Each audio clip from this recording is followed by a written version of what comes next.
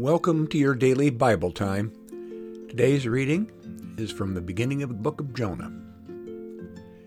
Now the word of the Lord came to Jonah, son of Amittai, saying, Go at once to Nineveh, that great city, and cry out against it, for their wickedness has come up before me. But Jonah set out to flee to Tarshish from the presence of the Lord.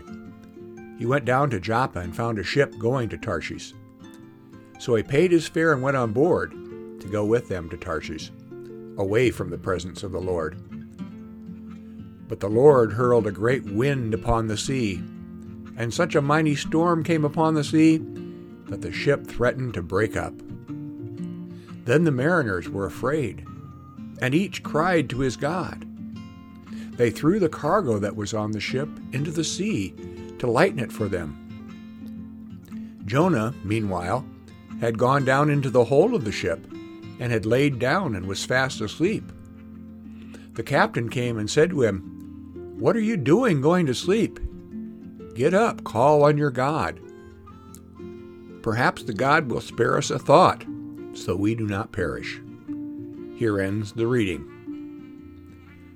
This is the beginning of the story of the struggles of Jonah. God has reached out to him to go to the wicked city of Nineveh and to prophesy to them.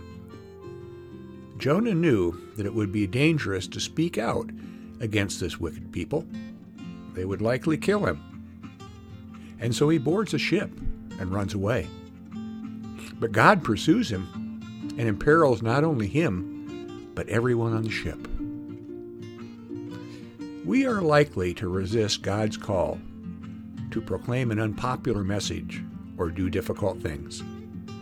But like Jonah, God will pursue us. Let us pray. Lord, speak and I will obey. Lead and I will follow. Amen.